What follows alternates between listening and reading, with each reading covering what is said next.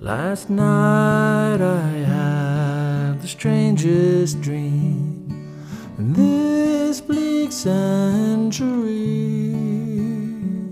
I dreamed that people the world around believed in chivalry. I dreamed I saw a kingly crown enshrined in laurel leaves, with grace and hope and purity attendant at his feet. Hello, everyone, and welcome again to Chivalry Yo Podcast. I'm Sir Roland de Grey, your host, and today on the program we have Sir Bardolph Gunvaldsson, a dear friend of mine who has been a part of my SCA since almost the very beginning.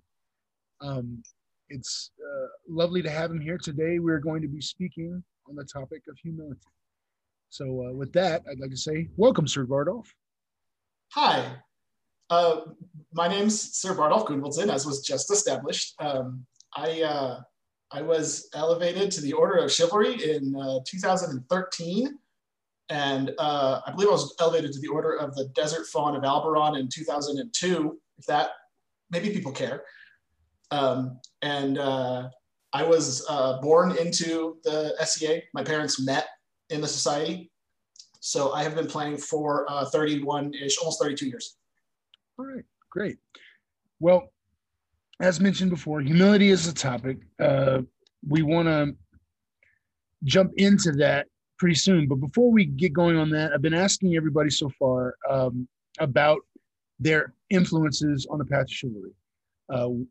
Are there some high points that you remember in terms of specific interactions, or are there specific people that you can say really influenced how you think about the way the game is played, like your philosophical sort of influences, and maybe just overall positive influences from people that you've met in your entire life?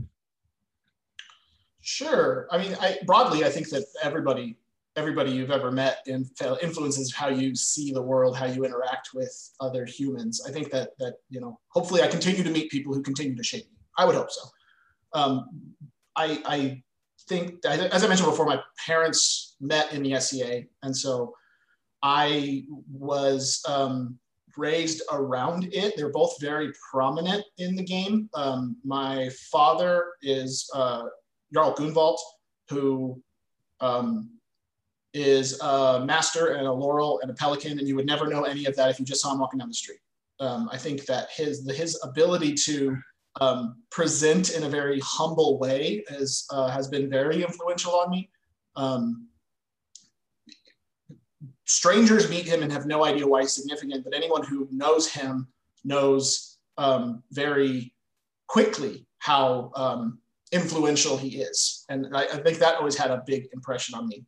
My mother, Mistress Elflid, or Countess Elflid, she prefers mistress. She doesn't actually prefer mistress, she prefers lady, but that's all other stuff. She is very into the philosophy of it, and so has frequently throughout my life held philosophy discussions, and I got to sit in a lot of that. They've also both had a lot of students, and because they were having conversations in my house, I was able to sit in on a lot of those conversations, and so sort of all of their students I sort of learned from as well, which is not a very modest beginning. It's not a very humble upbringing. There's a lot of a lot of students that they had that went on to be very large and influential people. So I have had a sort of a village to raise me, and in a philosophical sense. I was squired to Sir Arton, and he also had a very large impact. And beyond that, he was my godfather. He is my godfather. So I've known him my entire life. He really taught me about how to be humble and be confident, that it's not necessarily conflicting to be sure of yourself, but know your limitations. God, and then there's like the weird little interactions. Like Sir Lee has left a big impression on me. Sir Lee, who was knighted and came up in Aitenveld, knighted in the Outlands, and then is now in Antir. Is that true? Antir?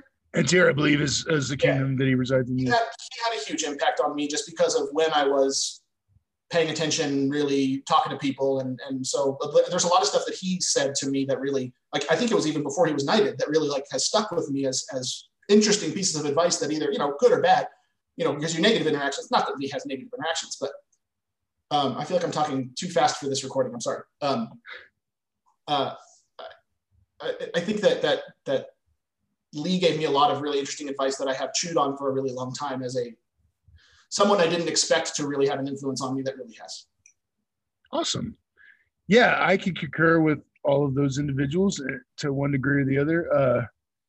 As being people that I've interacted with that certainly were influential. I can totally understand why those are some of the high points in your path. So humility is the topic. Can you discuss humility while remaining humble? Is it possible? Yes.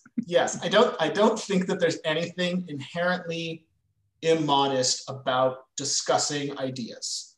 I think that the crux of humility is not about acting humble. It's about understanding limitations. I think that humans are flawed, right? We know that we have imperfect senses, that we don't have complete information, and very likely we never will have an entire story in our minds. And so I think that humility, the thing we're talking about, is really about recognizing your own limitations. If you're the best fighter around, that doesn't mean you can't lose. It just means that you're really good. It doesn't mean that there's not somebody better than you out there. It just means that you've had a lot of success. So I think that it's about understanding that you are just human. And so I don't think that there's anything innately immodest about discussing the ideas surrounding it. Now, if you start trancing around and saying, "Oh, I've figured it out. I know humility. I have humility, and no one else can understand it the way I do," then that starts to bleed into it. Oh, for sure. Yeah, and that's kind of what I was getting into. Is that sometimes it's difficult to talk about certain things, particularly virtues, without using a lot of personal examples. And I think that in a discussion of humility and trying to tackle it as a concept to really plumb the depths of what it means to define it and to live by it, we folks that I've engaged with in the past have had a tendency to use themselves as examples, and it's just kind of a weird dynamic. You're like, yeah, but humility. But no. But I also don't think that talking about yourself is also innately immodest. I think that it comes a lot from intent. I think that if you want to talk about yourself as a way of examining yourself, that is different than wanting to talk about yourself so that everybody else knows what you've done. Sure. And I think that I've seen both of those in different conversations that I've had.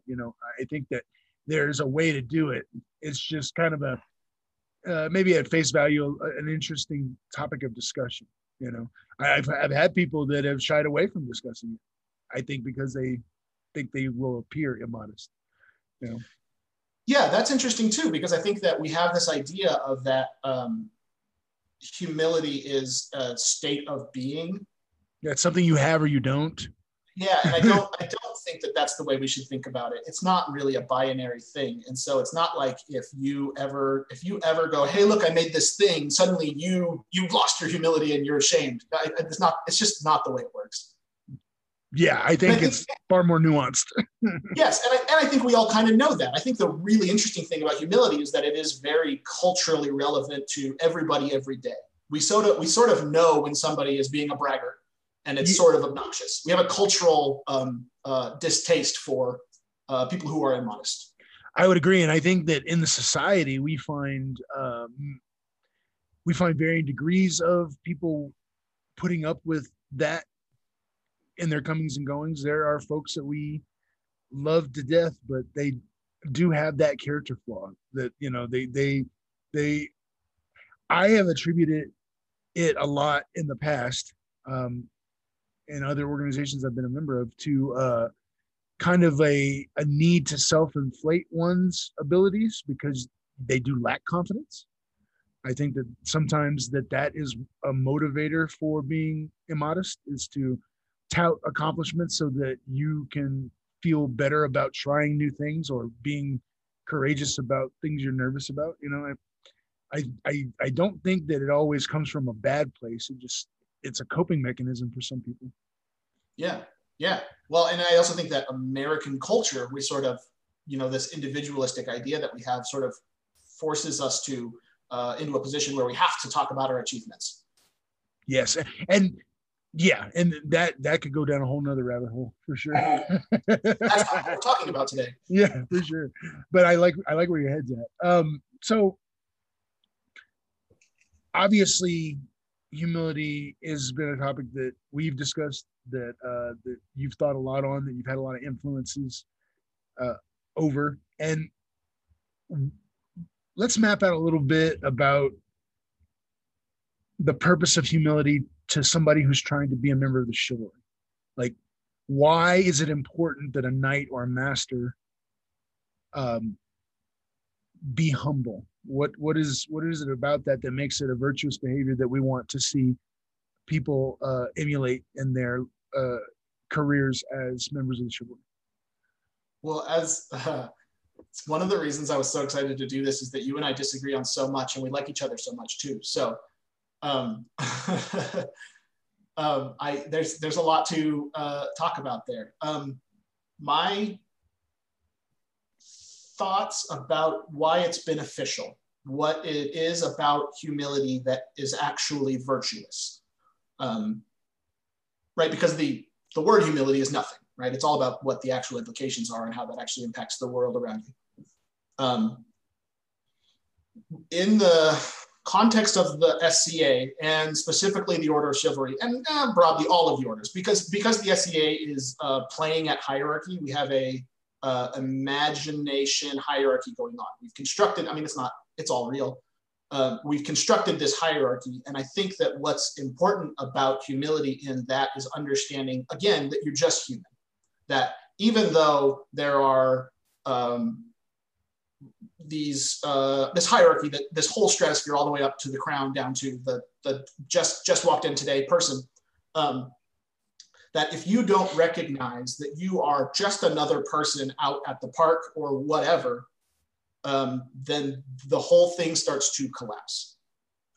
If a member of the Order of Chivalry wants to assume that they have all the answers, they assume that the crown at some point recognized them, and so they're done.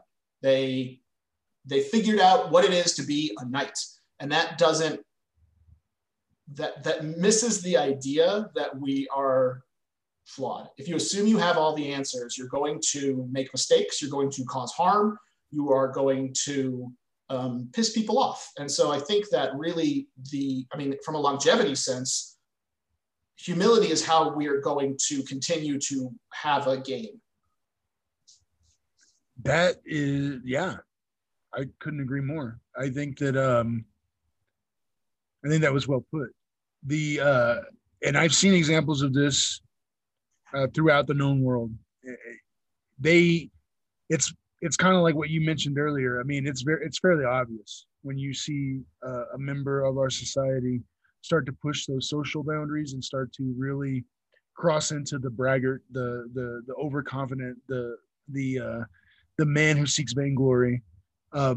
These people out themselves, generally speaking, and in most of those cases, I would say that trouble follows them. They get themselves into trouble because they preach absolutes. They say, their way is the one true way, and that does assume that they've made no mistakes. And yeah, I couldn't agree more. Yeah, and I think that there is a danger in being in being prideful in your own humility, in that you might assume that other people don't have humility. Oh, and yes. So there's a bit of a catch-22 there where you go, I am humble. And so I get to be the dictator of what being humble is. Yeah, and that's why I think establishing a nice sort of accessible definition is helpful. I think that's good that we start off with defining the virtue before we talk in general. But in this case, I think it's important that you've said that this is all about the actions that we take compared to I lost my thought. Oh well. I agree with you. I had a thought about what you said about defining it. That this is one of the things that I really appreciate about having these sorts of discussions. And one of the things that I really, really liked doing in the middle of the night at a camping event, whatever, sitting around a fire, right? These sort of really casual philosophy discussions, I think, really help to solidify your own thoughts and check your humility, because we have a tendency, I think, to assume that everyone thinks like we do. Yes. I think that we are have the ability to say, I know what whatever is. I know what humility is. And so since you know the definition of the word humility and I know the definition of the word humility, we both agree on what that is. But yes. that's not true. There's no reason to think that my version of humility matches yours. And so these sorts of discussions help us to develop and understand it more intricately, and hopefully let go of our own preconceived notions of what those ideas might be. So it's a flaw of language, really, that the idea that we have a word and this word means this, and here's your box, and everything outside of that is not that word. And it's just not the way the world is. Very, very true. Perspective is everything. And when we're talking about defining the world that we exist in, whether that's how we think or what we think about or how we interact. So yeah, I think that I think you're right. I've enjoyed hosting the philosophy discussions over the years. I think that this medium gives us a unique opportunity to really get laser focused on some specific topics, or expand it out and still be able to do this kind of thing even though we're all on lockdown. So I've been excited to kind of kickstart this stuff, and this particular topic I think is a great one to get into early, because I started with truth. We're here now to understand like where it is we derive sort of some of our social behaviors from, right? I think understanding your limitations helps you to better interact with people in the group. I think that being able to have mercy and understand that everybody's got limitations as well, including yourself, is a part of that. I think that we can all do a better job about not putting so much pressure on each other to perform. It's a volunteer group. We're just trying to have fun. Yeah, absolutely. I think that plays into the role of the peerage level orders. That I think that what that tier of the hierarchy really has the ability to do is set the example. And so I think that if you are aware of your own flaws, you can be more accepting of other people's. I agree 100%. Yeah. And I haven't always been good at that. I mean, that's something that I've had to struggle with myself. Oh, I know. In case anybody's wondering, Sir Bardolph's my conscience. But no, it's very true. You've got to remember what it's like to be in that situation where you're panicked and you don't know what to do. Because even in the thing that we're doing where we're supposed to all be having fun, we have those roles where, sometimes you're in charge of something and it's just not going your way. And the more things that don't go your way, the more it adds to that stress. And then when the person who's upset about the Porta-John being locked, and we've been on site for 30 minutes, comes and confronts the autocrat that's already had 5 or 6 things go wrong that morning, they they need to be able to do it with some grace, I think, because that is how you avoid piling on to the problem and potentially making a big to do about something. I think that we're all just trying the best we can. And I think that it's very important that everybody try to practice that sort of behavior, but it's super important that if you're a peer, that you model that behavior. Yeah. And share it, spread it around, make sure that other people do it too. Yeah. I absolutely agree. So man, we're blazing through this without actually having to ask direct questions, but we I'm okay with it having with it being more loose and open. You know? Yeah, I like it. What about, let's talk about perhaps the antithesis to humility, arrogance. What let's define that. What makes you arrogant first, I think, and then let's go into how it might be an issue in certain aspects of the society. I disagree with the notion that it's opposite. Fair enough. Because I don't think that they're mutually exclusive. Ooh. In the same way that humility is not binary, it's not something that you possess, you don't possess. You can be arrogant and still be humble. It could be in different fields. It could be about your humility, like we talked about earlier. I'm unwilling to say that they are the antithesis to each other, but rather the cure to each other. Ooh.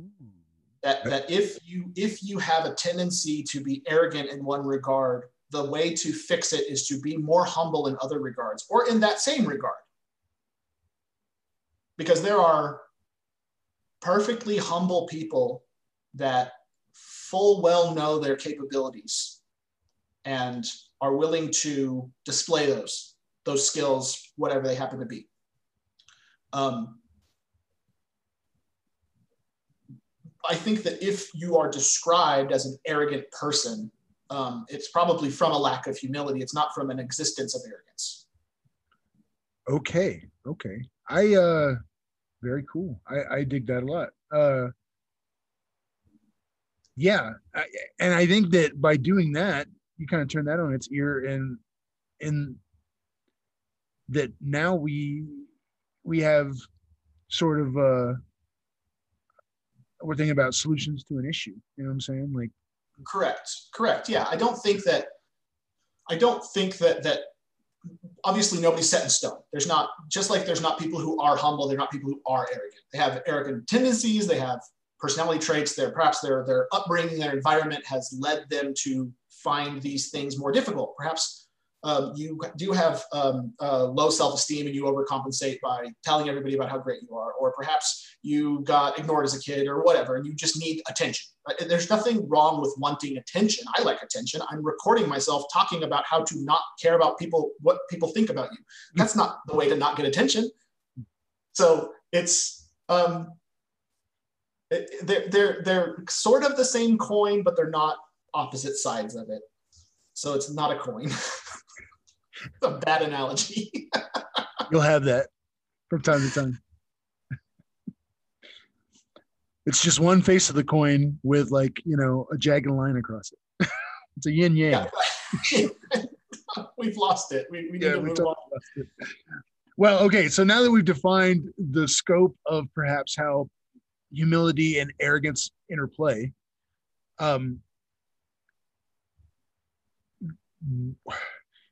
do you feel there's an issue with that interplay among members of the order? Do you feel like that is something that a lot of people in our order struggle with? I think that, I'm sorry, I have a phone call. And I'm going to mute my phone. So perhaps this is a time to edit out. Perhaps. Should have muted it. I didn't even hear it. Or maybe it stays in for authenticity's sake. Could be.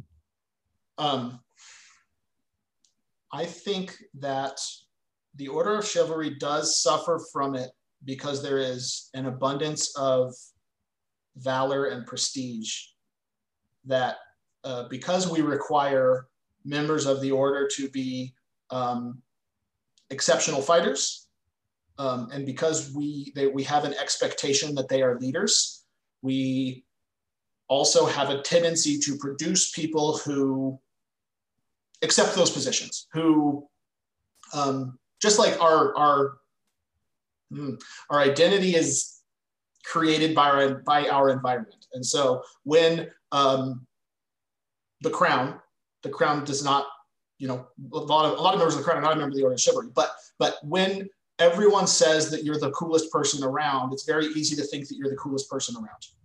Sure. Yeah. And so I think that the chivalry does suffer from it, probably to a greater extent than the other orders. For sure. For the simple fact of they tend to be the ones that win crown tournament. They tend to be the ones that get on the face of all of the, if there's a TV interview or whatever, it tends to be that they're the ones out there talking and being the face of the organization. Yes, I do think it's a problem. Was that the question? Yeah, basically, yeah. And maybe how do we address this? Like, what are some ways that we can encourage this to sort of even itself out? I think that now that you've introduced this idea that it's kind of a continuum moving, you can have greater or lesser sort of concentrations of the two. Sure. I think it's not so easy to say we can solve it, but we can certainly seek to balance it out. Oh, yeah, right. I mean, we're not going to sit down here and solve anything, right? That's not what we're doing. But I do think that legitimately these sorts of conversations help. I hope that you and I will be able to walk away from this and understand it a little bit more intimately and help explain it to somebody else. Yeah, I certainly think that that's one of the goals of this podcast is to provide some context from people that I've appreciated over the years to people that may never get to see you or ever get to talk to you face to face, or maybe they do get to see you, but philosophy talks are not always they're not always planned and scheduled. Sometimes they just happen spontaneously. So those are the best ones. Yeah, those are the best ones. So I think that even though this isn't spontaneous by any means, it's certainly a way to kind of see a window into some of the ways of thinking, certainly from where we live here in the Outlands, but also people being a kingdom on the western half of the United States versus the East. There's all kinds of things that pepper how we think because of where we came from. So I think that that if this can be a vehicle for teaching any virtue, but most especially humility, that's going to be great. I hope it works. Yeah. Yeah. On the subject of chivalry, I think that it's a hard thing to call out, right? Like if somebody is being immodest, it's a hard thing to stand up and say, you are the one who's screwing up, because that is in itself sort of immodest, but it exists sort of in the background. It's sort of a subtle flaw. As far as sins or character flaws tend to go, it's a fairly subtle one, and it tends to flow with other issues. And so I think that there's not an instance when not that they don't exist, but that they're probably much more rare than other issues to stop somebody and say, hey, what you're doing, you need to absolutely stop it right now, because I don't know that it affects immediate damage very often. And so I think it's probably more valuable to put our effort into helping people transition than turn. Yeah. Okay. I would agree with that as well. It's weird. I think that I think that in a way, some of the way that we deal with arrogance is very subtle. I think that we shame people, sometimes not so subtly, but I think sometimes it bears its own fruit, if you know what I mean. Like being that way causes people to kind of retract or become very false. I'm always on the lookout for that kind of behavior because I look at it as a social indicator that maybe I've said something that I didn't mean to, or maybe I've, you know, crossed a line that I didn't know was there. You know, I think that we're all subject to it, certainly, but I think that some of us recognize it better than others. And I think that in our society, we've got a lot of different types of folk. So some people are really good at picking up on social cues and some are terrible at it. And I think that I think where we get into trouble is when we have somebody who can't pick up that people don't appreciate this behavior that you're exhibiting, right? And when that first kind of rudimentary layer of social, I guess, checking doesn't work, like it's hard to step up and say, you know, look, dude, what you're doing is like making everybody uncomfortable, or what you're doing makes you look like an ass. And that's rough. It just is. I think it's hard to it's hard to regulate in that manner. Well, and I think that the presumed response from many people when you're going to shame them or correct them, however you want to think about it, is probably defensive. I think it's pretty natural to say, "Oh, I'm not doing anything wrong," which is in itself sort of a lack of humility. To assume that you're not doing anything wrong, or to assume that you're doing no damage, is sort of at the crux of what we're talking about. That you need to be aware that very few actions are entirely pure. That it is very difficult to find an example of something that does only good. Yes. Yeah. And that's because resources are limited and things, you know, all things being equal, sometimes you've got to take in order to give. I mean, that's just kind of how decisions work. Sometimes the one decision means the other goes without, so to speak, you know. And I think it bleeds into other ideas of service that there's if you have to make a decision that makes a sacrifice for somebody, there is a purity in making yourself the victim of that sacrifice.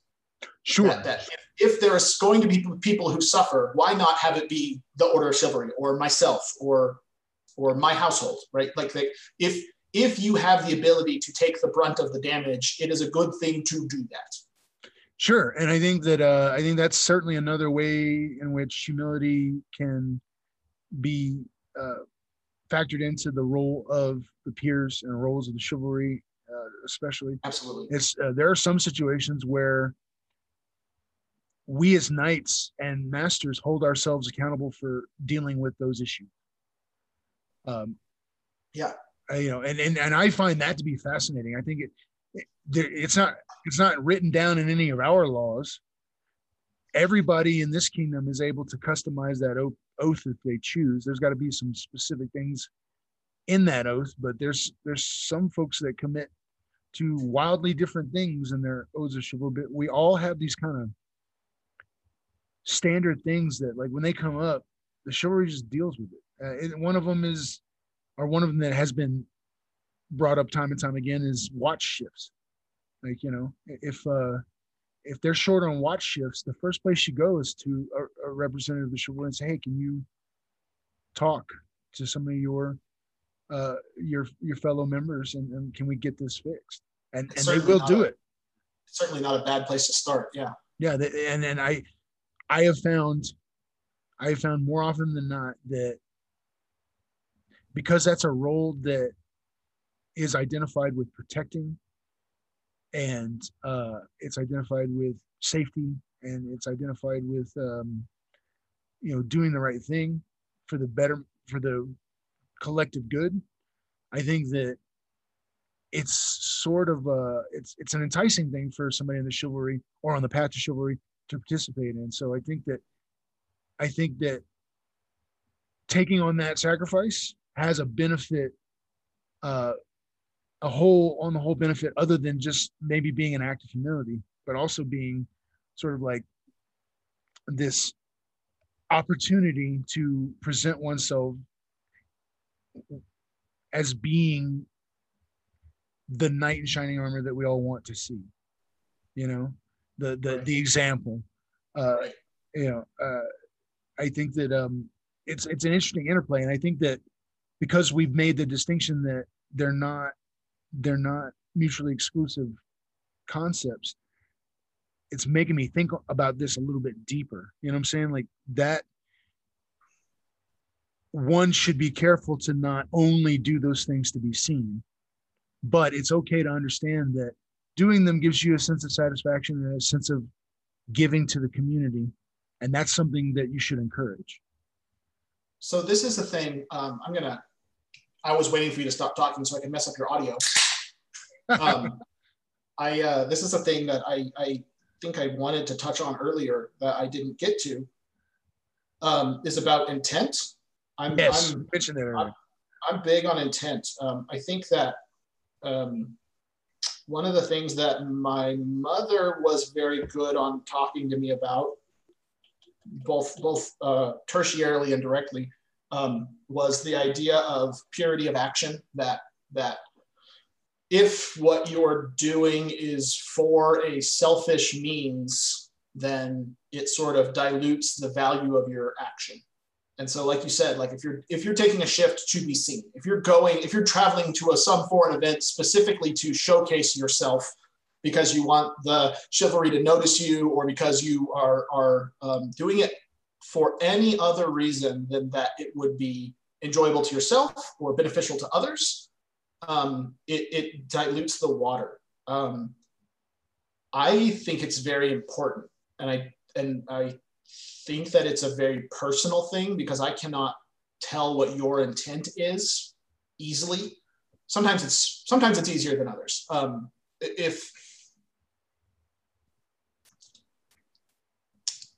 If you take all of your actions as, say, a squire, if you're somebody who strives to be a member of the Order of Chivalry, and every action you take is what's the next step to join that order, I personally will think less of you. I personally will think that you are less deserving than somebody who is doing the thing because it needs to be done, acting in a way that is pure. Yes, and we've talked before about you are definitely somebody who looks for people with initiative. Yes. You know, not waiting to be told that it has to happen, but just jumping in, you know, having the conversations that need to be had, and then acting.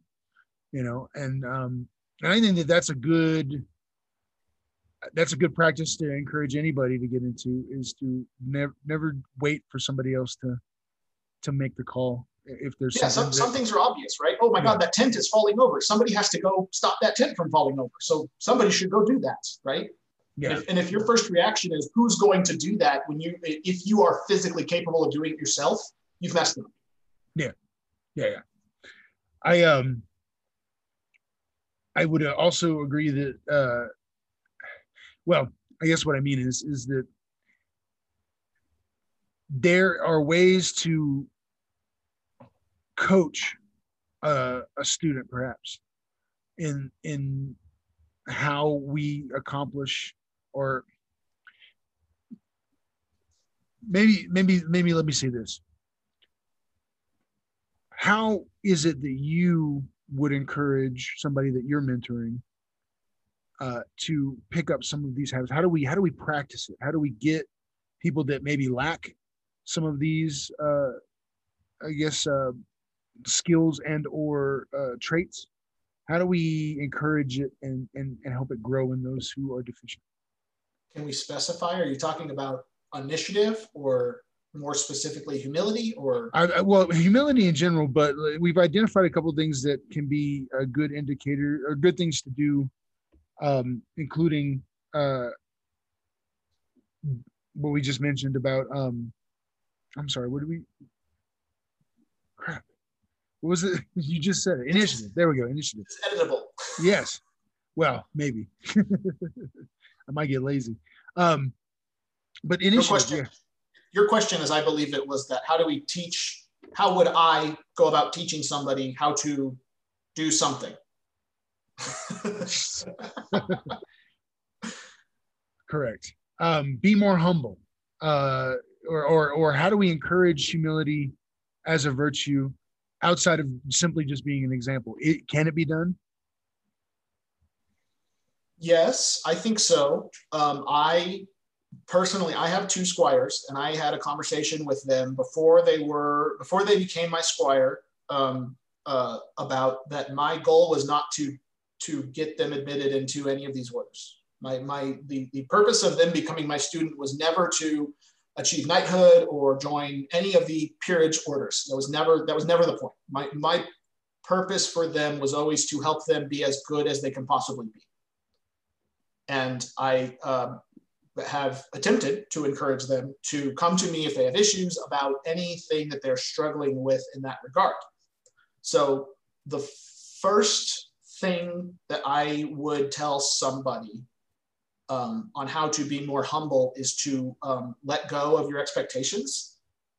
I think that there's a lot of disappointment is derived from assuming something is going to happen.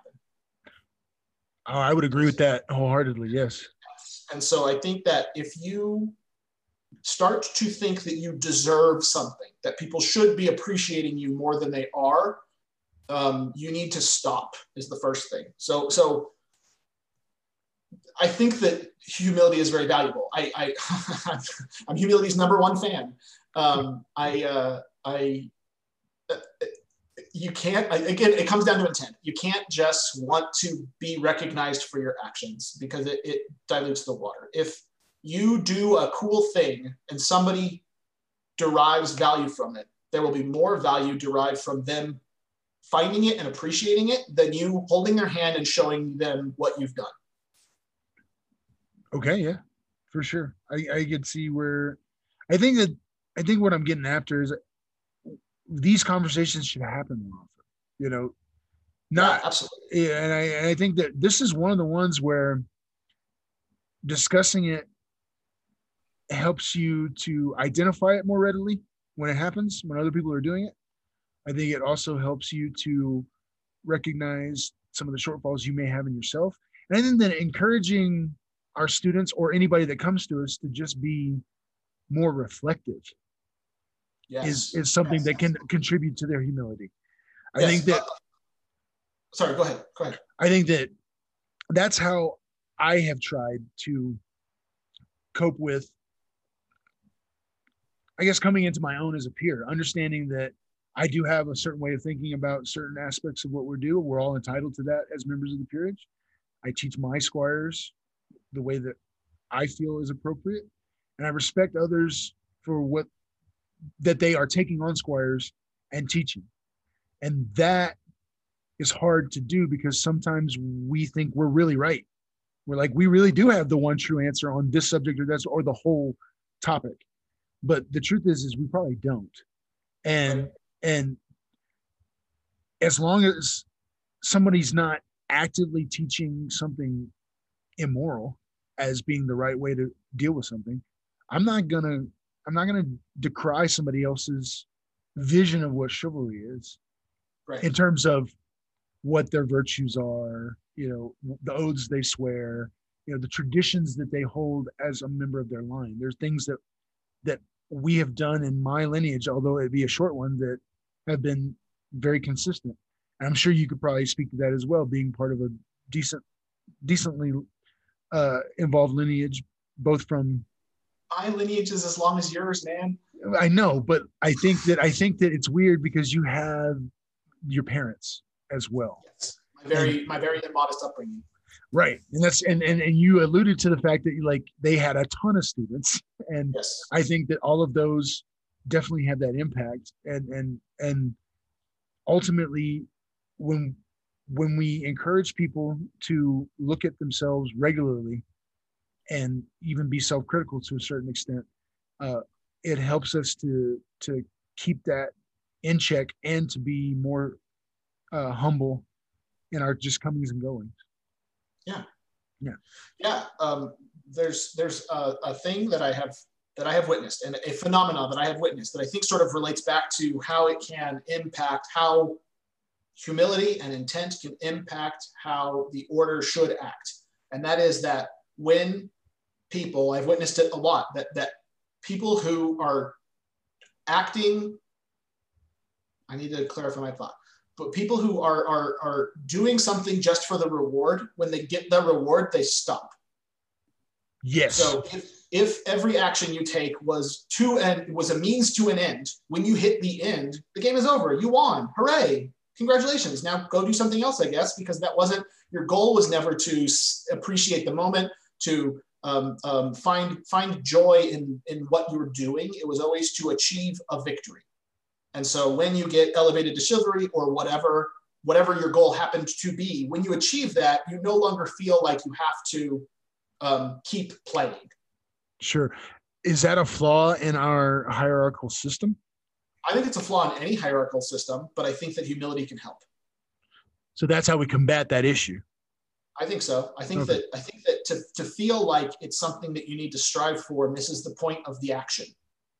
Indeed. So okay. So identifying what it really needs to be kind of helps us to understand that, I guess, how to pursue it correctly, and maybe not correctly, but with more of what we've said before, a pure intent. We're doing things for the right reasons.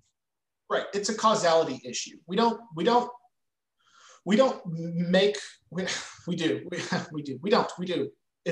One guy decides that you get to be a member of an order. This is one person. There's no order decision involved here. One person gets to decide this. But as an order, we do not admit people into the order who fix tents because that's what knights do. And masters. I'm sorry. I'm getting my language all messed up. But the order is not full of people who fix tents because that's what knights do. It's full of people who fix tents because that's what they do. Ah, there you go. I like that. I like that distinction that you just made. Yeah, it's a personal habit. It's not about you do it because you have a position or a hat to wear. Right. Yes, exactly. Like people, I think truly humble people in the order of chivalry are humble in their real lives. Yes. And totally. I think that goes back to maybe some of the base motivations for playing a game. I think some of the people that have the tendency to be more arrogant in our society use the society as an escape from their mundane life. They have had some sort of great success, and I've seen this with fighters particularly, but I'm sure it is prevalent in the other kind of disciplines and interests. But I've seen fighters that they got a pretty lackluster job and career. It's not that they're living terribly. It's just, they're not necessarily happy with how their regular life is going. But in the SCA, they're Duke so-and-so. And you can't talk to them that way and this, that, and the other. And it gives them this kind of like inflated sense of self. And I think it's very human to like sort of sip at that cup and want more. But I think it's also very important that we do not overindulge in such things, because at the end of the day, you really are Joe Nobody who's a plumber, and none of this is really real. So you can't treat people poorly just because you happen to be the cool person at the moment. Yes. Yeah, absolutely. There's a tendency that when everyone tells you that you're important, you start to think that you're important. And there have been times in which I reminded somebody that you're just standing in my kitchen. Like, I don't care who you are. What you are is a human standing across from me, and we're just having a conversation. So you don't get to pull rank. And very, very frequently, the idea of pulling rank devalues the rank. Like I mentioned earlier about the hierarchy, that our hierarchy is imagined. It's made up. I mean, it exists, right? I mean, this distinction between people who think of there is the SCA and then there is the real world, it doesn't exist. That is in saying nothingness. You are who you are. And if you want to go and role play something else, that doesn't change who you are when you're not role playing. So even if you're pretending to be something, it still affects who you really are. So, and I think that's what makes us different from a live action role play. Yeah, I think there's an expectation that, you know, you can't go and play the comic book villain and be a total jerk all the time and then come back and be okay when the spotlight's not on you. Like, people hold grudges in our group when you say not nice things to them, and like they take it seriously, because I think that even though we're playing a role, we don't practically switch over to acting. Like, it's not a Renaissance fair. And I think that some people think it ought to be treated that way, and that there has to be theater. And I think the only time that you can really get away with that is like in court, where it actually is theater. Yeah, I'm not opposed to the idea of theater, but to separate yourself from the character you're playing is impossible. Yes, I would agree. I don't think it's as big a deal as it maybe once was. I've heard you discuss this before in the context of it being much more prevalent at one point in time in the earlier years of our group in Albuquerque. But like, I have seen it occasionally, and it's not necessarily folks that have been in forever. I think it's an interesting phenomenon where you get these folks that want to have a different set of consequences or be treated differently when they are in their SCA persona versus when they're Joe Blow on the street. And or the other way around, right? I've Sure. seen it go both ways, that somebody is like, well, I'm not that person, or I am that person. I am the king of the Outlands and I'm in your kitchen. It's like, no, you're not. You're in my kitchen and we're just hanging out. You need to stop that. There's a thing that I have seen I have not traveled very much. I have not been to very many kingdoms, but there is a continuous thing that I have seen throughout the SCA, that is that the crown will take their crown off to do something unregal. And that is also patent insanity, because just because you're wearing the crown doesn't mean that you're the crown. Because you took the oath, you did the thing. It's like that. The piece of jewelry is not the idea of the crown. I mean, it's just like the language of talking about it as the crown. That we're not talking about you as a person. We're talking about the idea of the leader of the hierarchy that we've established. Right, and pretending that you can take all of that and put it into an object and magically remove it for a length of time is silly. So you can tell a dirty joke or whatever. Yeah. It doesn't. No. It's nothing. Yeah. Come on, man. We've gotten a little bit off topic here, but it's all related. I think so. Well, no, a bunch of the questions I had were like more formal. Just what's the next question? Let's just go to the next question. How done is it? We'll just be like, no, next. Next. Let's see. We already talked about encouraging people, how we can do that to encourage them to be more accountable to one another, more humble. Let's talk about your thoughts on virtue signaling. In this new age of electronic media, we have more and more people doing more and more SCA related things online. And we are seeing a lot of different things happen in regards to new platforms popping up, people getting upset with one another, so on and so forth. And this new concept of virtue signaling has come out. And I'm not super familiar with it. It's one of those things that I've heard a lot about, but I haven't really looked into because it just doesn't interest me enough to want to entertain myself with it, which I think is what some people do. But I know it's a thing. Have you encountered it? What do you think about it? I am aware of it. I don't, this is weird. I don't believe in it in certain regards. Okay, let's talk about that. Because I think that it needs to be defined very clearly, because I think it's extremely contextual. Because if you are talking about a individual person putting something on social media, talking about how great they are, that's, I don't know, it's just them. It seems to matter. It seems to me that the idea of virtue signaling is, I mean, first off, it's extremely mundane. I think that it developed from probably brands trying to look like they care about a problem. Okay, that makes sense. I think it has to do with scale and impact. That if you personally want to talk about how cool you are online, but that doesn't reflect how you are offline, it doesn't affect me very much. Right. So I think where I land on virtue signaling is that I don't care, and I don't understand why people care.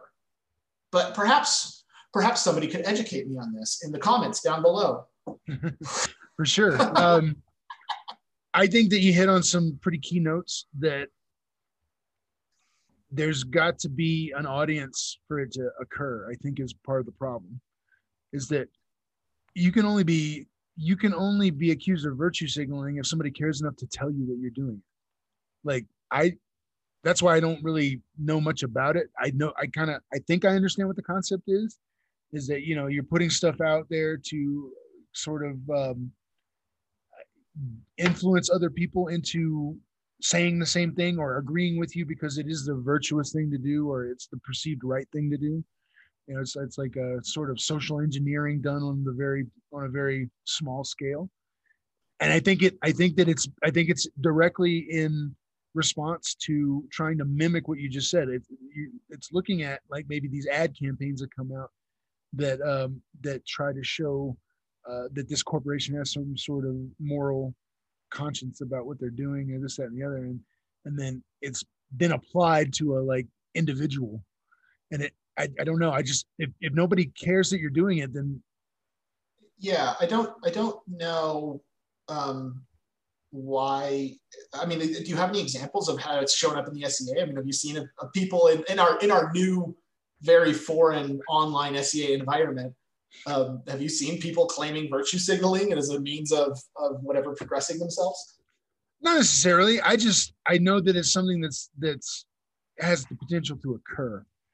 And okay. Since we've both kind of established that we don't really, I don't care for it. Let's skip this question. Yeah, we can say that's that, and we'll deal with it when it happens. Let's talk about something we know nothing about and haven't thought about. That sounds yeah, man. I was hoping like we're the authorities, like we know everything about it. Well, I thought I have thought about it some, but it seems like nothing. It feels like nothing. I thought someone fight me. Someone fight me in the comments. I figured you were the expert, so we could, Oh, I hate that. I am the expert, huh? So we kind of touched on this a little bit, but let's kind of refocus and talk about what is it that we need to do if we have strayed off the path of being humble. And we've discussed a little bit about, the cure for arrogance would be then to be more humble in some way or some aspect or the same aspect. But does a fighter ever really shake off that reputation? Is it something that you've seen happen in your experience? You've been around a long time. Do people get a reputation for being arrogant and then beat that? Some people do. So it has happened. I think so. Yeah. Our sport is interesting because our sport requires humility because the losers decide the winners. Exactly. I have to accept that you beat me in order for the match to be over. And so that requires a level of humility. And so when I see somebody who is not taking a shot that I think is probably a perfectly acceptable blow, I view that as a lack of humility. Because whether it's because you think you were going to beat them or because you thought you blocked it or whatever, it's a inflated sense of self. And I have seen some fighters get over it. I have seen some fighters that have never gotten over it. And I think it blends into their personality in a way that my father is sort of notorious for being a thick guy. that people have to fight him. There's a lot of stories about him just needing, you have to hit him hard. You just have to keep, or he's not done fighting. You have to keep fighting him. You know, I don't know that it's refusing to take a shot blatantly is, I think, a lack of humility. There is context within these. If, you know, I have been in fights when I just decided I wasn't done fighting and kept wrestling the guy because we were friends, and it turned into a wrestling match rather than armored combat because we're friends and that's a joke, right? It can be a fun thing. But I don't know. Yeah, I think that it is something that you can overcome. But I think that the first thing you need to do is recognize it. And so if you have developed a reputation for being thick and you want to figure out how to be better, the first thing is to acknowledge that you are thick, right? That if you refuse to accept that you have a problem, you're never going to fix it. Exactly. Yeah, I think that's been a big part of my journey over the last several years, is to reflect a lot, have conversations like these, and establish what my limitations are so that when something doesn't go the way I want it to, I'm not apt to blame someone else or the conditions. I'm apt to look at myself first and say, okay, where did I go wrong? What did I forget? What did I do that could have been done better? You know, I think that when I have these conversations with others and I seek out kind of feedback, and then I kind of reflect on both the feedback and my own thinking, I think that truly does help put you in the right mindset to accept when somebody comes to you and says, hey man, I think you're being thick. I was very fortunate very early in my tutelage as a squire to have a very wise young knight come to me and tell me, hey man, what was going on in that last fight? And the conversation that ensued, because he was so kind and merciful in his approach, and he wasn't attacking me. He was making me ask myself a question. Really opened my eyes to that reflective process that then I think led to me fighting better, that led to no longer having an issue with somebody. My calibration of my legs essentially is what it was. And I think that self-reflection is a good tool for reform regardless, but particularly in the case of humility, I think there's not a whole lot of other options. Nobody's going to like lecture you into being humble. You've got to think about, again, your limitations, what you're capable of, accept that you have them, and then don't assume that everything that doesn't go the way you want is because of the world being against you. Like sometimes things just don't go right, and you've got to be able to not take it personally, perhaps, and deal with things based on the truth of the matter and not how you feel about it at the moment sometimes. Yeah, we've sort of veered into more directly about fighting, but I think that our particular sport has a lot of facets in that regard, that no one's in your helmet but you, and so you get to make your own calls. Our current set of technology has provided a lot of instances where I will look at a photo and be like, ooh, I don't think I took that shot. Oh, I probably should have. It looks really good. But at the time, I didn't notice it, or I didn't feel it, whatever, right? Like there's a lot that happens. Right? There's a lot going on in the context of a fight.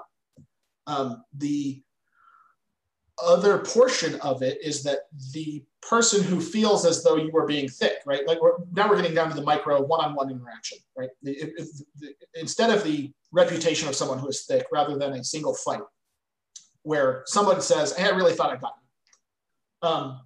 It is also on that person to not assume that they beat you, right? That is also a facet of humility, because there are plenty of times that I thought I got them, but it's their call. It doesn't, the humility of it for me comes with I think that fighting is great for this, because I think that it really brings in all of my ideas surrounding humility and really isolates it down to single instances. First off, it doesn't matter. I don't care if I win, because I'm enjoying fighting. As much as this is something that I have dealt with a lot, and that is that I am aggressively non-competitive. I don't really care what the outcome of the event is that it just happened. And that's not always true. I have flaws. There have been fights that I got in that I walked away mad because I really thought I got them and they didn't take it, and that son of a bitch needs to get their head on straight. But it plays into all of the directions that you need to, first off, not care so much. Second off, not assume that you're better than them. They need to not assume that they're better than you. And it really needs to be about honest communication, because as much as it is the fighter's job to call when a shot is good, it is the defender's job to call when a shot is good. It is the attacker's job to make sure that shot is good. Yes. Yes. So if I don't take a shot from you because I didn't notice it, it obviously wasn't hard enough, didn't land clean, whatever. It's not all on the receiving end to decide whether or not a shot was good. It is a give and take. Yes. I think that's well put. I think that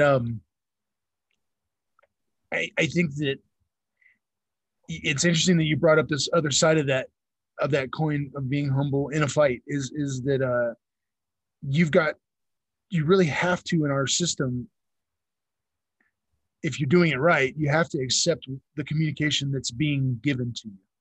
Oh yeah, you have to respect your opponent. Absolutely. Yes. I think that when we do see breakdowns, that's exactly what causes it more often than not, is that there is a lack of respect. The other example is when there's a lack of familiarity. I think sometimes not knowing how the person behaves in a fight and fighting them for the first time or the first couple of times, and you don't have the greatest experience, it may be simply because they're from a different place or they've come from a different background. I think one can be gotten over. I think the other one is a little bit more complicated. Well, and I think that humility can help with that. I think that if I go into a fight with somebody I've never fought before and I assume nothing about them, I don't care if they're a duke or a lord or nobody. It doesn't matter. I don't know anything about them. We're just going to go fight, and I'm going to be as honorable as possible. And I'm willing to make the assumption that they're going to be as honorable as possible. Right. And if I approach every fight that way, it will, I think, produce the best outcomes. Yeah, because I think you'll find more often than not that that's exactly what it is. I think that, and I think it's the kind of behavior that we need to encourage. Our sport thrives on those sorts of interactions. Yes, and I think we're very unique in the way that we determine victory for opponents. I think when you fight with joy in your heart and you fight, like you mentioned before, because you just like the fight, I think it can be hard for others to even accept sometimes when you do that. I know that I've watched people console you after a loss in a tournament, and you still got a big old grin on your face because, man, he got me with that shot, I mean, and I've heard you talk about it passionately about, the shot that killed you, that put you out, more than, well, I lost. What I'm saying? Yeah. And I like that mindset myself. I go to practice specifically with that mindset. Practice is about getting better. It's not about who wins fighter practice. It's about how can we all learn and get better at the same time in this same spot right here today. So if somebody gets me, they get me. And I think if you go in with a humble attitude as a group and everybody can talk to everybody and give good feedback and have that communication, you can do crazy stuff. I firmly believe it's the reason why the guys that I came up with all are now knights. And we all we're a powerhouse melee team when we fight. The four of us fight together. Modesty, we all got, yeah, exactly. We all got to a point to where it was like, we're going to call shots correctly. We're going to trust each other. And when we are open to that kind of feedback, you can really, really tune in your mechanics and what you're doing, and you can shed this whole pretense of, well, I should be better than this other person because of whatever. Make up the reason. It doesn't matter. Well, and it makes you a better fighter. If I win a fight because I refuse to take a shot, that's not the same as I want to fight because I blocked it or I dodged or whatever, right? If I legitimately avoided being struck, that means that I was the better fighter. And so the mentality of accepting whatever is a good shot, whatever that may be, that I think will help you develop your skills as within the sport. Yeah. And I think that having the overall mentality of you can only control yourself really can help you stay in that humble mindset. Because at the end of the day, whether my opponent takes it or doesn't, or I take it or doesn't, is totally contingent on our own selves. I can think I hit him as much as I want, but if he's not taking the shot that day, or if she's not taking the shot that day, it must have not been good. Yeah, it must have not been good. And you know what? I will train and get better. And there have definitely been fights where I didn't feel that way, where I felt the exact opposite, which is I know I got that person. I mean, I think we're all subject to it. I think it's a part of the human condition. But I think if you can keep yourself in that mindset of I can only control me and I cannot assume that I hit them hard enough, even when I really think I did, I think we can all derive better outcomes from having that mindset. I think you're right. It makes you a better fighter. I think it just makes you a better person. Dealing with adversity that way is a much better way to go through life, because a fight is just a great analogy for adversity. You can't control the other person. And in our case, you can't even control necessarily if the outcome is going to provide you with the thing you want. That is a great analogy for a lot of what happens in the real world. Yeah, absolutely. So if you can maintain that mindset, not only will you save yourself a lot of anxiety moving through the world, but I think that you will naturally have a tendency to advance and get better at what you're trying to do. I firmly believe that playing this game because it's fun to do new things is the best motivation there is. And anything else is just trying to find that cookie at the end of the path, and leads to what you discussed earlier, which is those people just usually stop playing because they got what they want.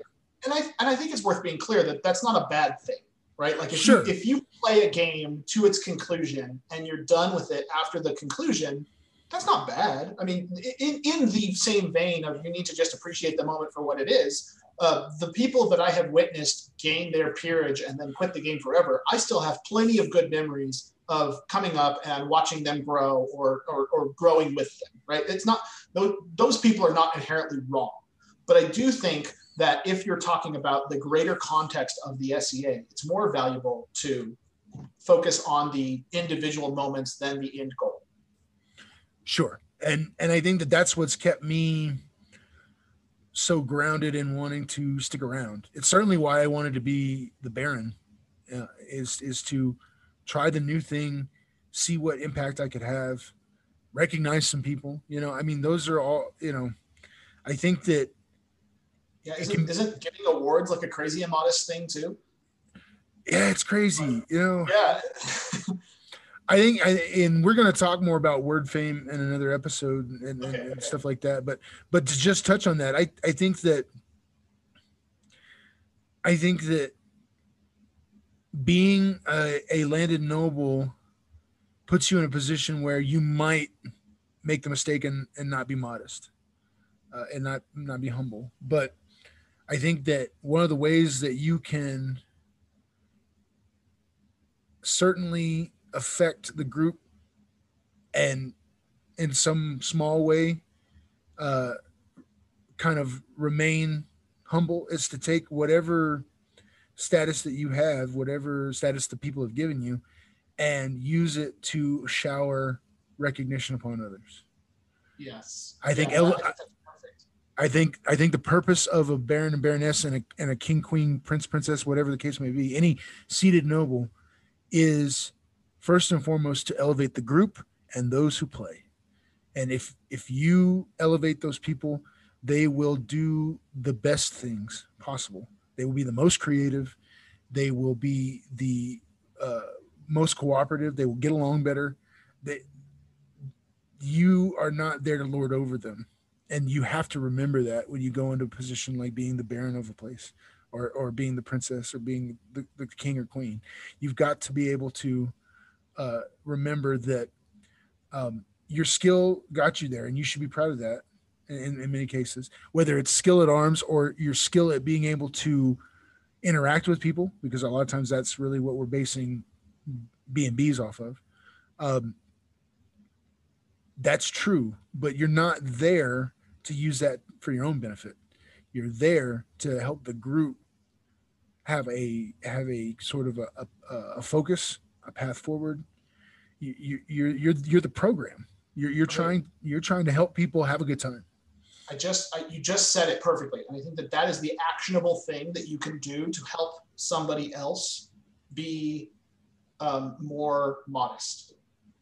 Is that if someone has done something that is worth recognition and you recognize it, that is a very good thing. And there's nothing, I mean, that's an immodest thing of me to say, right? It's like, well, I can help you. I will recognize you for doing a thing. But in the way that more value is derived from somebody else finding something than you holding their hand and guiding you to that thing. If a third party leads that person to the first party's thing, that is a directly actionable way to help everyone stay as humble as possible and encourage the stuff, the actual things that are happening. Yeah. Right. I think the award system is really excellent at that. If we are not shooting for it, as long as everyone's staying humble about what they have and what they're striving towards. But you don't have to be in a position of power. This is my point: is that you don't even have to be a peer, right? Like it is a very nice and humble thing to do, to point out to somebody that friend B has made a thing for friend A. That, right? Do you get what I'm saying? Yeah. Absolutely. I think that I think using word fame and helping to increase another person's franchise by giving gifts or just kind words, those are all mechanisms that anybody can utilize to participate in this. It's certainly not limited to people that have been identified as nobles or have won titles. I think that it's certainly worth noting that if you have one of those positions, that it's better for everybody if you take on that responsibility and understand it fully. Yeah, well, and to find people who really deserve it, right? Yes. Like to recognize the people who have possibly been overlooked or possibly need to be uplifted in some way. And it's funny because we don't put direct representatives of the crown, landed nobility in shires, and that to me is funny on a couple of levels, because a shire would be, at least the shires we have in our kingdom, I'm sure there are bigger shires in other places, but the shires we have in our kingdom are generally small enough that they would be able to more effectively use an award structure. I think part of the bottleneck that occurs with being baron of a barony our size, for sure, is that I may only know somebody very superficially because maybe they only come to one or two things a year, and we really do depend on award recommendations. So I can only imagine that the crown has to really, really lean on it because they live in different locations than usually the other half of the kingdom, right? So absolutely, everyone should write award recommendations. It's true. It's good practice. I certainly would appreciate some. But yeah, award recommendations, that sort of thing. I think. Oh, we could talk about the modesty of award recommendations. Yeah, about that's true. The value of recognizing somebody who you might not know very well. Yes. Because I think there's some humility in that. If there's an award recommendation for your very good friend, I think it means less. I think it means less to talk up your buddies than it is to talk up a stranger. That's true. I think if you really want to help out your close friends, in that way, it's better to engage them in activities that are obviously a good idea for them to be a part of, like going and maybe grabbing them to go do a work crew, to set up a tent because the big pavilion just arrived. Like being the leader in that regard is a lot easier to do such things. I think that that's a better way of maybe influencing your close friends is to lead them through action. I think recommendations are definitely when I like to recognize the person that did something that I wasn't expecting or that I didn't know they were going to do. Those are the times where I think, oh yeah, I need to really put in a recommendation for this individual because they're doing exactly what we want. They're displaying the behavior that we have all wanted to see out of everybody. And I didn't even know who they were. Like, this is my introduction to them. It's a really awesome feeling, especially when that person then gets that award that you recommended them for. And I think that, I think it's self-perpetuating. I think the more you write, the more you want to, because you see the fruits of that ultimately in court. Yeah, I think it bleeds back into my intent. I think that you can help your friend be exposed, but if your intent is to elevate them, then that dilutes it. Sure. I think that I not that it's bad, because there's still utility created, right? Like if like in the example of setting up a tent, right? Like the tent still needs to go up, and so absolutely people should go work towards that tent. That's a great thing. But on a more personal level, if your goal is to grab your buddy and say, if you come help me set up this tent, you're more likely to get knighted. That's not as pure as them just going and setting up the tent, right? I would, and not substantially, but I would think less of them knowing that they would not have taken the initiative themselves. So I agree with you. This is how I feel about it. I don't ever tell them that part. Sure. Like, there have been a couple of tournaments that I've hosted that I involve specific people in because I wanted to showcase their talent. Like, I wanted the kingdom to see that these guys, these people, were top quality fighters. And I didn't, that was never part of the discussion we had. I didn't come out and say that. That wasn't a stated goal of the tournament. The tournament was there to entertain the populace. Actually, that was the actual stated goal and accomplished goal. But I think that it is the job of a member of the chivalry to grow the order. And I think that when people sometimes lack direction, you can be very subtle and help nudge them in the right direction. My knight did it for me constantly. There were times when we had random conversations that I look back now and I'm like, somebody mentioned something to him, and that's why we had that discussion. Or somebody said something about that, and that's why we talked about that. I now understand, now that the curtain has been, pulled away, and I am now up here and I have squires of my own, like, I have the ability to aid people indirectly. I don't have to talk about it. It's not something they need to know about. And if they tell me they don't want to do it, fine. Okay. I'm not trying to force anything on anybody. But if you can influence somebody's enthusiasm, get them excited about something, and get them doing the things that they should be doing anyway, all's the better. Yeah. Okay. So this is one of the things that I think we're just going to disagree on. That's fair. I believe that my knight did the same thing, that they encouraged me to go and do stuff that I might not have otherwise for my sake. I do not believe that it is the order's job to grow the order, not in the direct sense, because I believe that's contradictory to the idea of acting with purity. So I think that it is the order's job to encourage people to be as good as possible, and then it's the crown's job to admit people into the order who are worthy of the order. Yeah, we're always going to disagree with this because it goes back to what you had talked about your philosophy with your squires. You maintain a very non-determinate sort of policy, and mine is very much a determinate. I believe that if you wear a red belt, you're trying to be a knight. Yeah, absolutely. Or I like you. A red baldric. Huh? You're incorrect. I like you, and you are wrong. And that's okay, because you're wrong. And I know that for a fact. My humility knows that you are incorrect. You can't tell me, because humility, yo.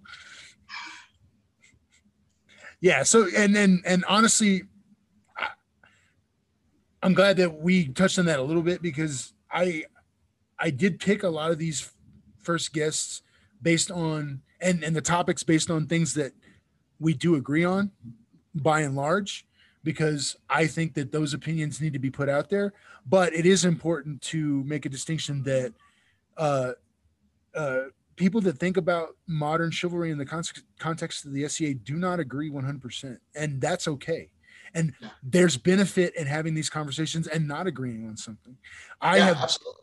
I have definitely changed my ways of thinking based on all the conversations that I've had of this kind, and still retained very much of my core belief on this thing or that thing. It's not necessarily going to break your world and make you totally change how you do stuff, but sometimes you get a little nugget in there that grows into a more complex thought, that grows into maybe a changing in one's philosophy or how they implement said philosophy.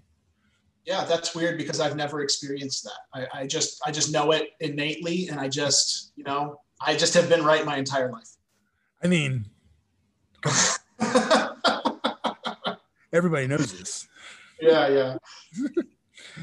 So, wow, this has been really good. I've got a couple of more things, and these are actually very specific questions I'm asking of everybody. Okay. That meets a certain criteria. First of all, you got to live in the Outlands, and second of all, you got to be a member of the chivalry. So I will be talking to some folks that are neither one of those things, so I won't ask them these questions. But okay. The first one is, if we were writing a book of knightly fables that we were going to publish, these could be inflated stories, but inflated for the purposes of emphasizing a virtue, or maybe emphasizing the eschewing of a vice. What story from your history would you contribute to the book of fables in order to teach a lesson to the next generation of knights that's coming up in our kingdom? So first thing, I wouldn't, right? If we were writing a book, I wouldn't, because I think it's a bad idea. But I will play along with your premise. Wait. Hold on. It's a bad idea. It's a bad idea. It's a thought experiment. We're not making a book. It's just... I know, but you said the framing of the question was that if we were writing a book, and my first thought is, no, let's not. Let's not write a book. We can't write our own history? Is that too un-Outlands? The exact point is that we cannot write our own history. You can write your history, but it doesn't make it history. Ah, come on. All right, I respect what you're saying. I respect. Yeah, okay, but let's get on to the game. Yeah, just play the game. Okay. So I like that we're gonna talk about humility for an hour, and then you're like, well, talk about yourself. It's a good practice. Come on.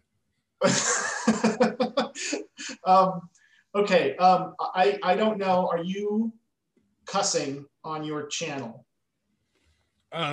It's not. Foul language is not becoming of a member of the Order of Chivalry. Sure, but is it in the context of telling the story, or are you going to curse at me? It is. It's pertinent to the story, but I can censor myself, and that's okay. Oh, do that then. Okay, so This is about humility. There was a time when I was in your station. I was the Baron of Alberon, and I had the intent to give up a fake award. And it is a fake award in that it is not recognized by the College of Heralds. It is made up within the barony. It is mostly a joke, and it is for the keepers of the bell. So it's partially an Alberon joke, but I'll try and make it as vague as possible so it's more approachable to the audience. At Outlandish, which is a large event that we have in Alberon, my intent was to sneak up on this individual and give them this award. And so it was pretty late in the night. And so I actually shut down the party. I turned off all the lights, and there was not very many people left, maybe 2 dozen people left at this party. And I turned off all the lights and without telling anybody, and just was sort of like a go on, move about your business sort of thing. And the goal was to sneak up on them and ambush them and give them this award, because I know that it was something that they coveted.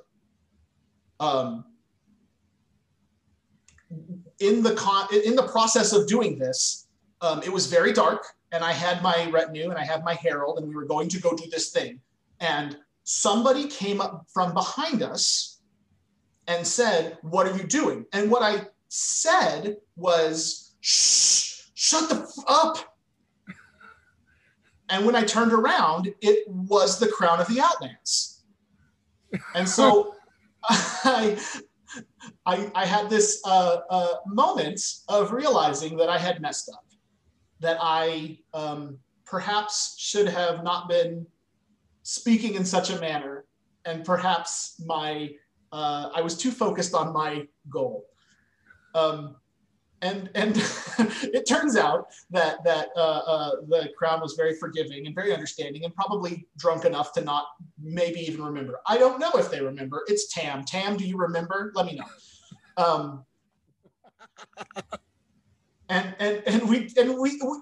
He moved on very quickly. It was a joke then and there, and then I moved on to do the thing, and it was great, and that was very fun too, to give the award.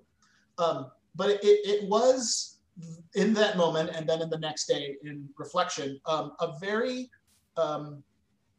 pertinent moment of how to not think so full of yourself that you should ever tell anybody to shut up in such harsh words, because none of it's that important, because it's just rude.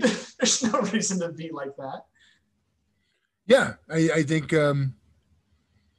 a lot of interaction breaks down to very simple ways of thinking. Like, is this a benefit, or is it going to only cause harm? And yeah. knowing that nothing is so important that we should cause harm.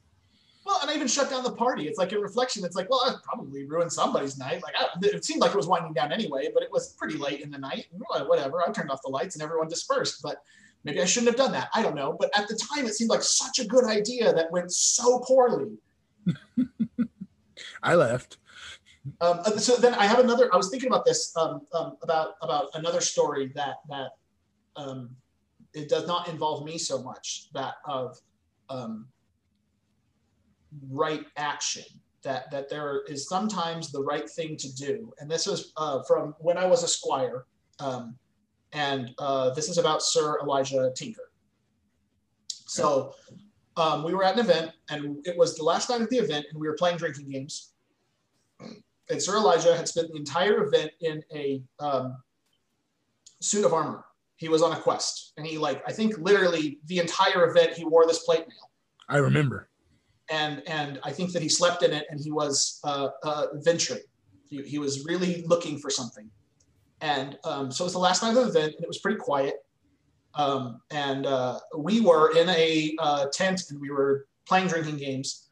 And for anybody who knows Sir Elijah, he's not a very forceful person. He's very humble. He is not imposing on anybody. Very funny, very nice guy. But he was drinking with us, and he was hanging out with us. And I can't remember him. I feel like his helmet was sitting on the table, but that probably doesn't make sense, because I don't think the table was that sturdy. But whatever, he didn't have his helmet on. But there was somebody sitting at the table with us that was getting belligerent and started cheating for whatever game we were playing. And we were all getting pretty frustrated with them, and we didn't really know how to deal with it, probably because we were all a little bit drunk. But when the guy, I don't remember, he did something. I don't know if he like tried to flip the table or something dramatic. And I remember Elijah in his big full plate gauntlets slammed down on the table and said, "You need to stop it and you need to leave." And I think that it was just I think it stands out to me because it's just not something I ever expected him to do. And especially that whole night. I mean, I don't know. I'm sure that I spoke to him at other points in that night, but it was like, that's the moment in that night that I just thought, oh, he's a knight. Oh, hey, does everyone remember that this guy's a knight? Because he just did like the perfect knightly thing, is that there was this belligerent person sort of ruining everyone's night, and he just fixed it. And I think that it's probably not a story that maybe not even anybody else remembers. I don't think that Elijah would ever tell it. But I think that if we were writing a book of fables for people to know about, I think that it would be really important for people to point out things like that they witnessed a knight be knightly in a extreme circumstance. I think that might be how I reframe that question. Actually, that's actually very good. I guess what I mean by personal history is something they witnessed, and maybe reframing it that way. Sure. Because it's not necessarily that it needs to be about them, but I certainly think that it could be. But also what you just said is very, very good. I think that telling that story and something you witnessed that left that kind of impression on you and could be then transmitted to another generation of SCA players. Yeah, I like that a lot. Thank you for sharing that.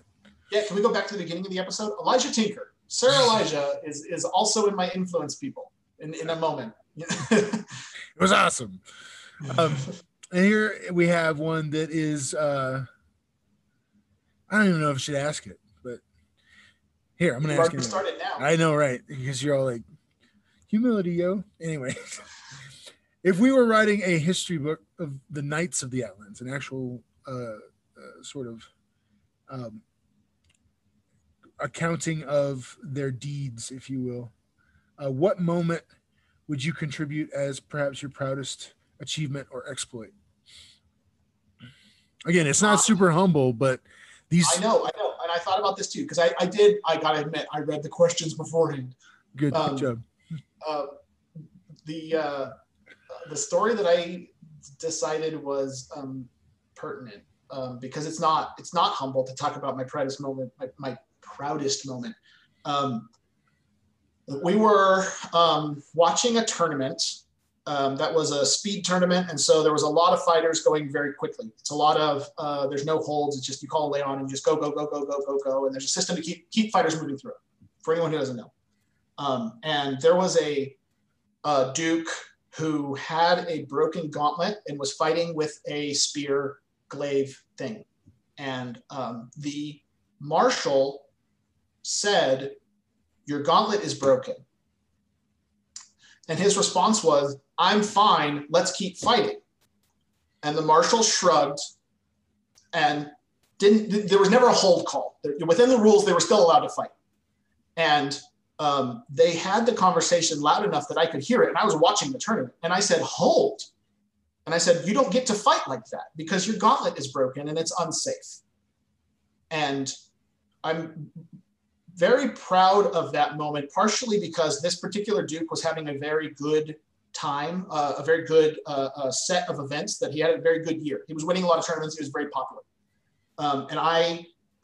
It didn't matter. It didn't matter who he was. What he was doing was unsafe.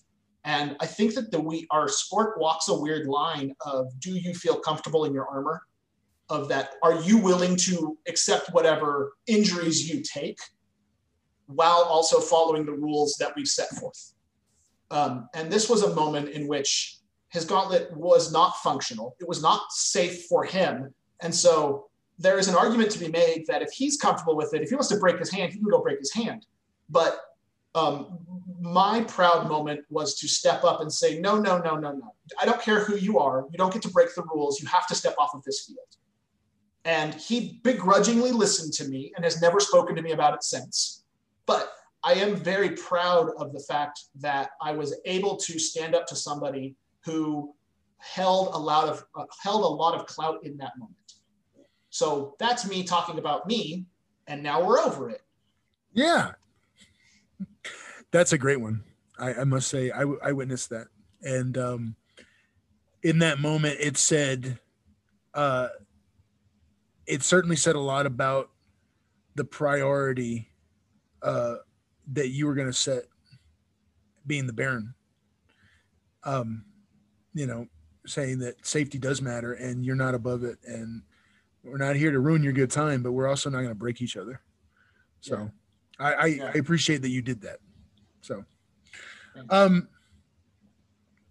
so mostly conversation about humility, a little bit of, a little bit at the end that wasn't, but honestly, man, I figured this would be a little bit more free form because we have a more free conversational style. Yeah. I really appreciate the things that we talked about today. I'm hoping I didn't ramble through it too much. Well, Your Excellency, it is an honor to be chosen for such an event because I really do think that what you're doing is very valuable. And so I'm honored to be here. Thank you. Oh, I appreciate that, Your Excellency. Not to get all formal at the end here. Yeah, well, Anyway, so ladies and gentlemen, thank you for joining us today. This has been a conversation with Sir Bardolph Gunvaldsson on the topic of humility. We had a lot of great things discussed, a lot of rabbit holes that we went down, but I think it is of great benefit to remember that conversations like these are how we grow. And it was Bardolph, along with several others, who taught me that is an exercise that is worth engaging in the Society for Creative Anachronism. So hopefully you derive some benefit from this as well. I just want to give a quick shout out to some of the other people out there doing some stuff on the interwebs. Sir Bohemian is still putting out videos, a lot of tutorial type videos, and also longer cut project videos. So check him out. Those are super cool. Those are super cool. And everyone should go watch them. I agree. He's been doing a show called Shop Night, and I think it's just wonderful. The Crown of the Outlands, King Bela and Queen Nerissa have been interviewing past Crowns of the Outlands, kings and queens from all the way back to the kingdom's beginnings. We have seen the likes of Duke Johann and Countess Matilda and so on and so forth. And they've got some great ones scheduled for the next couple of months. So please check those out. They happen on Saturdays. Every other Saturday, they've been doing those. The Royal Tea is what it's called. It's a fantastic opportunity for us to record the history of our kingdom through the eyes of those who experienced it firsthand. So I would encourage everybody to get out there and check some of this stuff out. We'll be back in a couple of weeks with another episode. And until then, I hope that you all enjoy your time here on this planet. Can I help? Can I help you? You want to help me? Tell me. Well, I can help you. I can help elevate you for the actions that you've done. Everyone should like and subscribe and smash that like button, right? Was that what they say? Yeah, that's what they say. Smash it. I really do think that this is a really valuable thing that you're doing, and I hope that I mean documenting it is scary. It's terrifying because what if I said something dumb? Both did, but it's cool. But I really do appreciate what you're doing, and I think it's a cool thing. So I do think that people should follow it and appreciate it and share it around, because I think that if there's somebody that you think, like we were talking about, that if you have somebody who you think would benefit from hearing these sorts of discussions, show it to them. I think that's what the good thing about documenting this kind of stuff is that you can say, hey, you should watch this. I think it'd be really beneficial for you, right? Like, and maybe, I don't know, maybe you have a relationship with your student. You can like dictate them stuff. I don't know. Maybe do that. Whatever. Do whatever you want. It's fine. Whatever's good. Yeah. Okay, bye. Yeah. All right, everybody. Thanks again for joining us. We'll see you next time. Goodbye.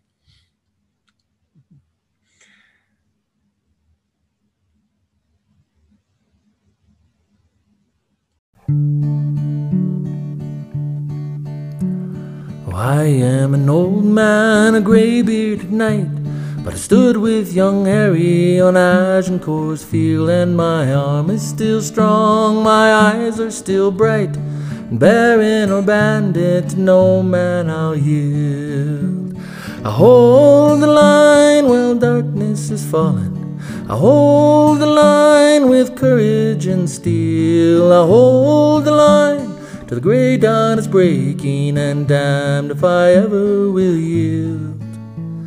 Oh, I hear the whispers of Popinjay warriors, unblooded young men and merchants' third sons. They call me grandfather, they laugh at my warnings, but there'll be no laughter when battle's begun. I'll hold the line when darkness is falling, I'll hold the line with courage and steel, I'll hold the line when the grey dawn is breaking, and damned if I ever will yield. And now the French army is camped o'er the river, and on the morning they'll be at the walls, and all the young popinjays come to me crying, what shall we do when the battle is called? You hold the line when darkness is falling, you hold the line with courage and steel, you hold the line till the grey dawn is breaking, and damned if you ever will yield.